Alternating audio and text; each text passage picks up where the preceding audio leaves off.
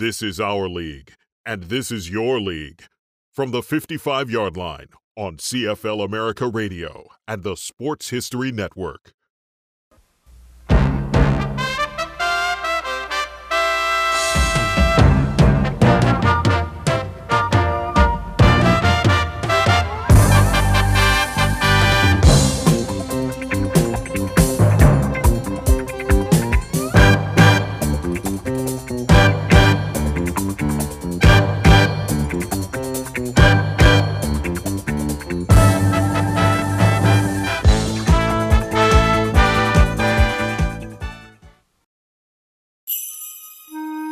Canadian football is a magic show, a century-old spectacle, grown men battling to cross a line drawn in the dirt.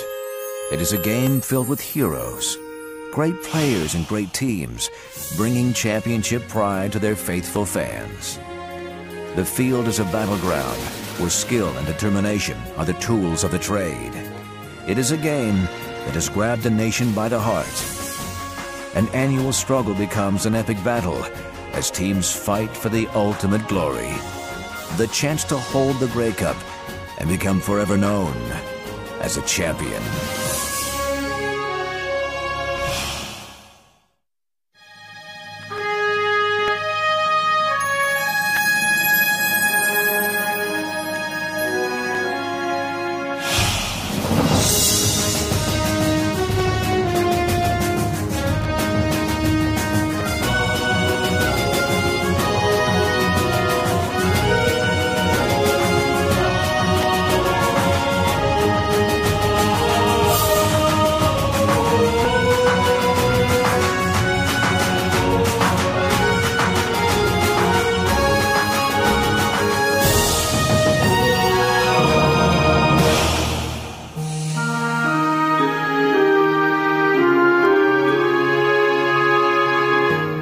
In the city of Montreal in the mid-1800s, it was on the campus of McGill University where Canadian football found its first home. Before the century was through, the game had moved from the campus and into towns and cities across the province. Athletes from every walk of life embraced this great new game, and ever-growing crowds made heroes of the men and boys who took to the field. In 1931, quarterback Warren Stevens made football history when he threw the first touchdown pass in a Grey Cup game, as he led Montreal to a 22-0 victory over Regina. While that was Montreal's first Grey Cup, the city had already seen more than a few football teams come and go. Montreal went through a whole raft of names. When they first won the Grey Cup in 1931, they were known as the Winged Wheelers. And then they, over time, they had the Cubs and the Hornets and the Royals, and different names were tried. And it was in 1946 when Lou Heyman and Eric Craddock took over the Montreal club, and they picked the name Alouettes. The Alouettes were an immediate success. In 1949, they captured the East before facing the defending champion Calgary Stampeders in the Grey Cup game. On a frozen field in Toronto's Varsity Stadium, Flinging Frankie Filchuk was a star on both sides of the ball. His strong arm led the offensive attack, and on defense, he recorded an amazing 3 interceptions as the Als romped to a 28-15 victory. Everyone loves a winner, and Montreal loved the Alouettes. We were, I guess, almost the team of the city. We certainly pushed the Canadiens for the team of choice. We were a team that had tremendous support from the city itself. I was really impressed with the city. I was impressed with the nightlife. I was impressed with the day life. But we were getting good crowds, and if you were a football player in Montreal and you walked down the streets, some of them would recognize you as being a football player. Through the 50s, the Alouettes rode another golden arm to glory. The man who came to define the franchise, Sam the Rifle Etcheverry. What a wonderful passer he was. And reportedly, Lou Heyman got him out of a football book magazine. He was looking through a football magazine one day and saw this picture of Etcheverry and ended up signing him. I didn't know anything about Canadian football. It just so happened that the University of Denver had a hockey team, and there was hockey players there from Canada, and especially Montreal. And so I went to them and asked them questions about the Canadian Football League. In Montreal, Etcheverry learned the Canadian game from Douglas P-Head Walker, a coach who did things his own way. We never had a playbook. P-Head Walker put the plays in training camp, and we ran them every day. Whenever he decided to put in a new play, he would line us up and he'd go through it. So we just learned by memory. But no one had to coach the Rifle on throwing a football. As a rookie, he became the finest passer in the game. He was the quarterback in Canada, bar none. He could throw the ball with any of them, probably better than any of them. He could run, and he'd fight you tooth and nail right to the end of the game. To kids, Etcheverry was both hero and inspiration. We were playing this game, and all of a sudden this guy came along. And he said, "Hey kid, you want to learn how to throw a football?" So he shows me how to put my hand just right, and all of a sudden I throw this ball, and it actually worked. And he's walking away, and these guys say, "Do you know who that was?" And they said, "That was Sam Etcheverry." And I swear to God, that's the instant that I had to play this game. In 1954, to complement a magic arm, the Alouettes found a pair of magic hands, Prince Hal Patterson. I thought Hal Patterson was one of the greatest football players I've ever seen, in pure talent. We'd go on the field, and Patterson would go out there. We wouldn't see him till the end of the game because he was on all the teams, offense, defense, punt returns, kickoff returns, whatever you had, punting team, punt cover. He was an outstanding receiver, and he was big, he was very, very fast, and had great hands. He's maybe as good a receiver as I've ever seen. Hal Patterson was the greatest I've ever played with. To this day, I don't find anybody comparable.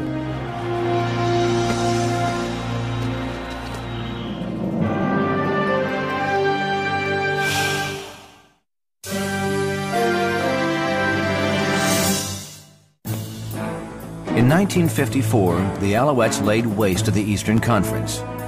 As the Owls took to the field for the Grey Cup game, Coach P-Head Walker and quarterback Sam Etcheverry seemed an unbeatable combination. Edmonton, of course, had been the prohibitive underdog, and Montreal was supposed to just wallop them. And when a team is that big an underdog, that always sort of attracts some attention. We went into that 1954 game, read all the press clippings about the Montreal Alouette team, and saw Red O'Quinn, saw Etcheverry, saw Hal Patterson. I wondered anyway how we'd ever beat them. The powerful Montreal offense lived up to their reputation, but Edmonton and their great rookie Jackie Parker continued to battle back. Although playing with an injured shoulder, Parker's clutch plays kept the game in reach. Holding a 5-point lead in the dying minutes of the game, Etcheverry put the Owls in scoring position.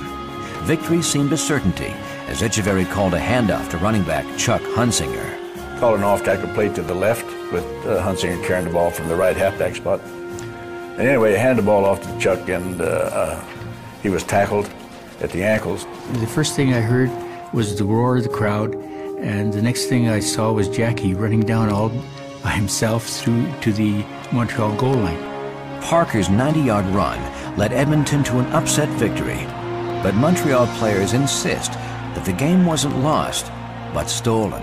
I will always say that it was not a fumble.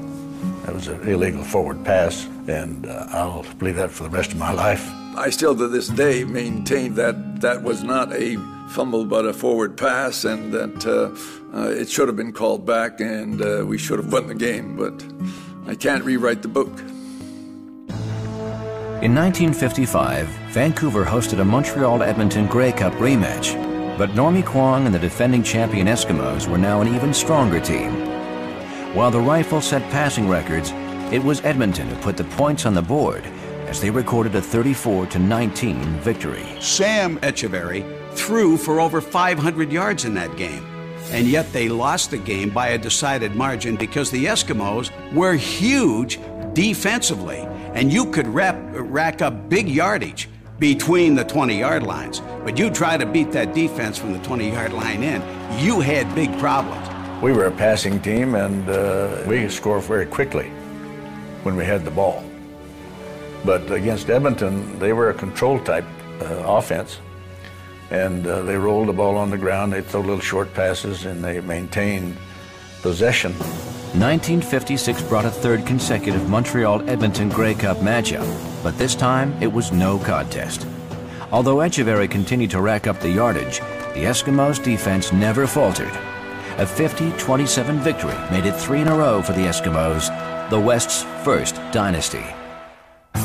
Unable to recover from 3 consecutive Grey Cup losses, the Alouettes began to struggle. In 1960, management did the unthinkable.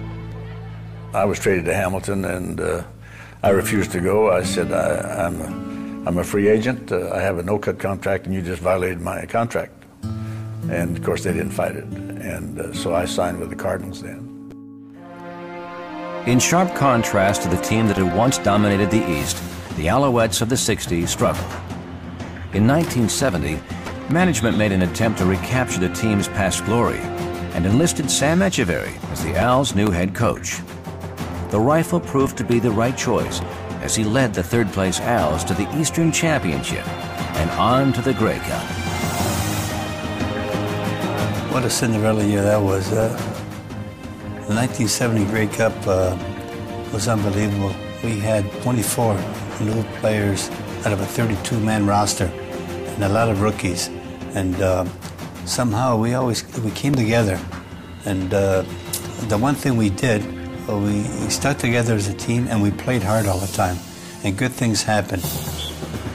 With quarterback Sonny Wade guiding the offense, the Owls hoped to conquer both the Stampeders and the horrible field conditions. It was a deal where the 2 third-place teams actually ended up playing each other, maybe for the first time, I don't know. But the turf was very poor and very loose, and every time you took a step on the field, you took some of the turf with you. I remember Sonny Wade picking up big chunks of turf and just laying them back out there and stomping on them and leveling it off. It was pretty soggy, but you know, when you're a player, you really don't see that. You just play the game. While Wade's game was without the flash of Sam the Rifle Etcheverry's aerial assault, his short passing, ball control game accomplished what the airborne Owls of the 50s had never done. Montreal won the mud-spattered final 23-10, and Sam Etcheverry had, as a coach, what had eluded him 3 times as a player, a Grey Cup championship.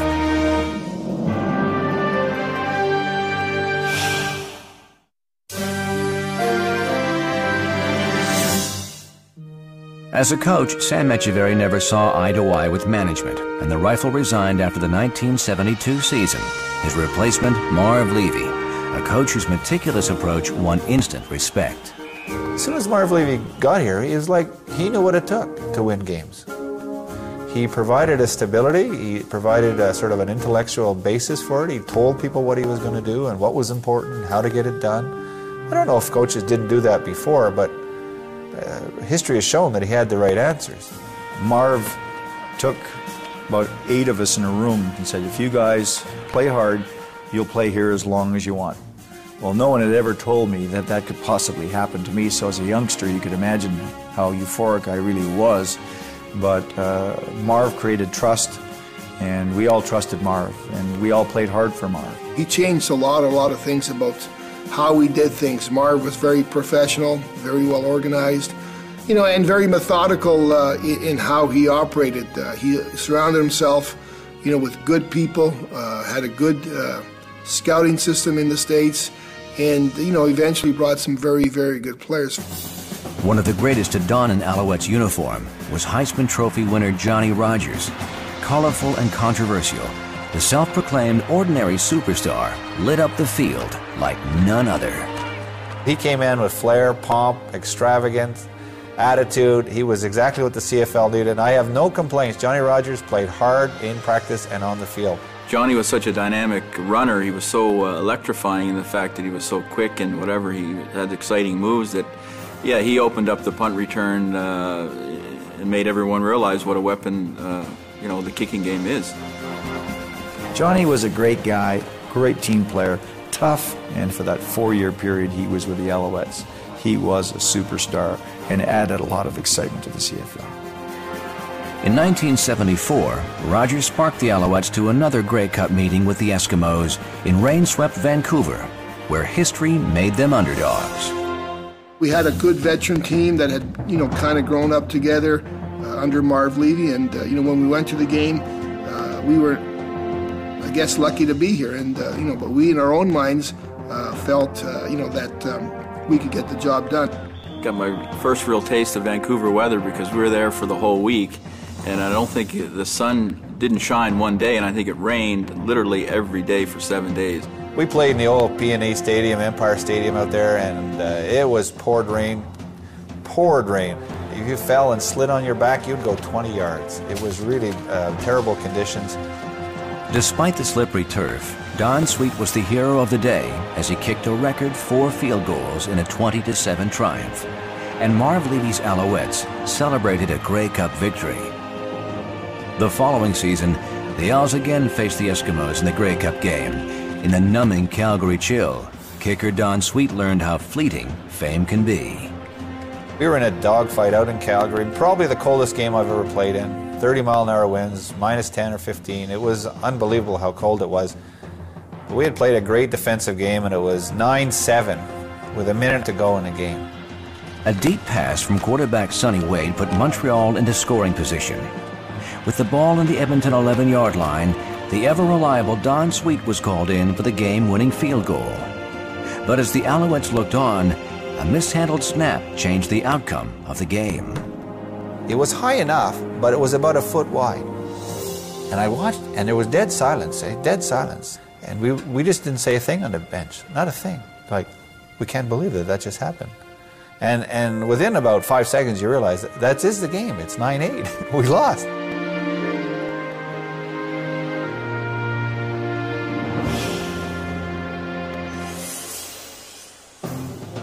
But better times were in store for the Alouettes.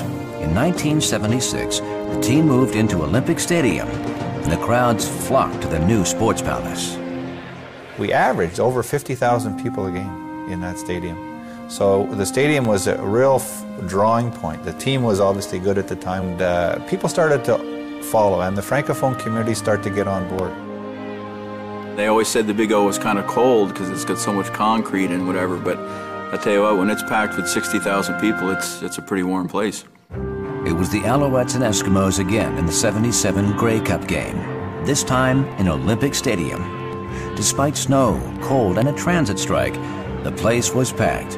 On a field more suited for hockey than football, it was a staple gun that stole the headlines. I said to the players, now make sure that you get the right shoes this week so that you're not slipping, because that field will probably be frozen. And I never thought anything of it again. But when I went into the locker room that day of the game, I thought I was in a shoemaker's store. All week long we had been struggling with footwear because of the ice and everything. We tried a number of things, and it wasn't until just before the game, in fact in the warm-up, that I noticed the Bell telephone worker with a staple gun in his hand. And it just had clicked on me. I said, hey, that's what I could use. It did give you traction, but I think what it gave us is a sense of confidence that we had our footing. And it was a hell of an experience. Again, it was so cold. There was so much snow. The fans were going crazy that it's one of those blurs that becomes part of a memory.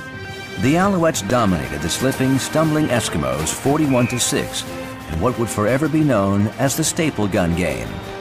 Whether the staples provided better traction or simply a psychological advantage, the Alouettes didn't care. They were hoisting another Grey Cup.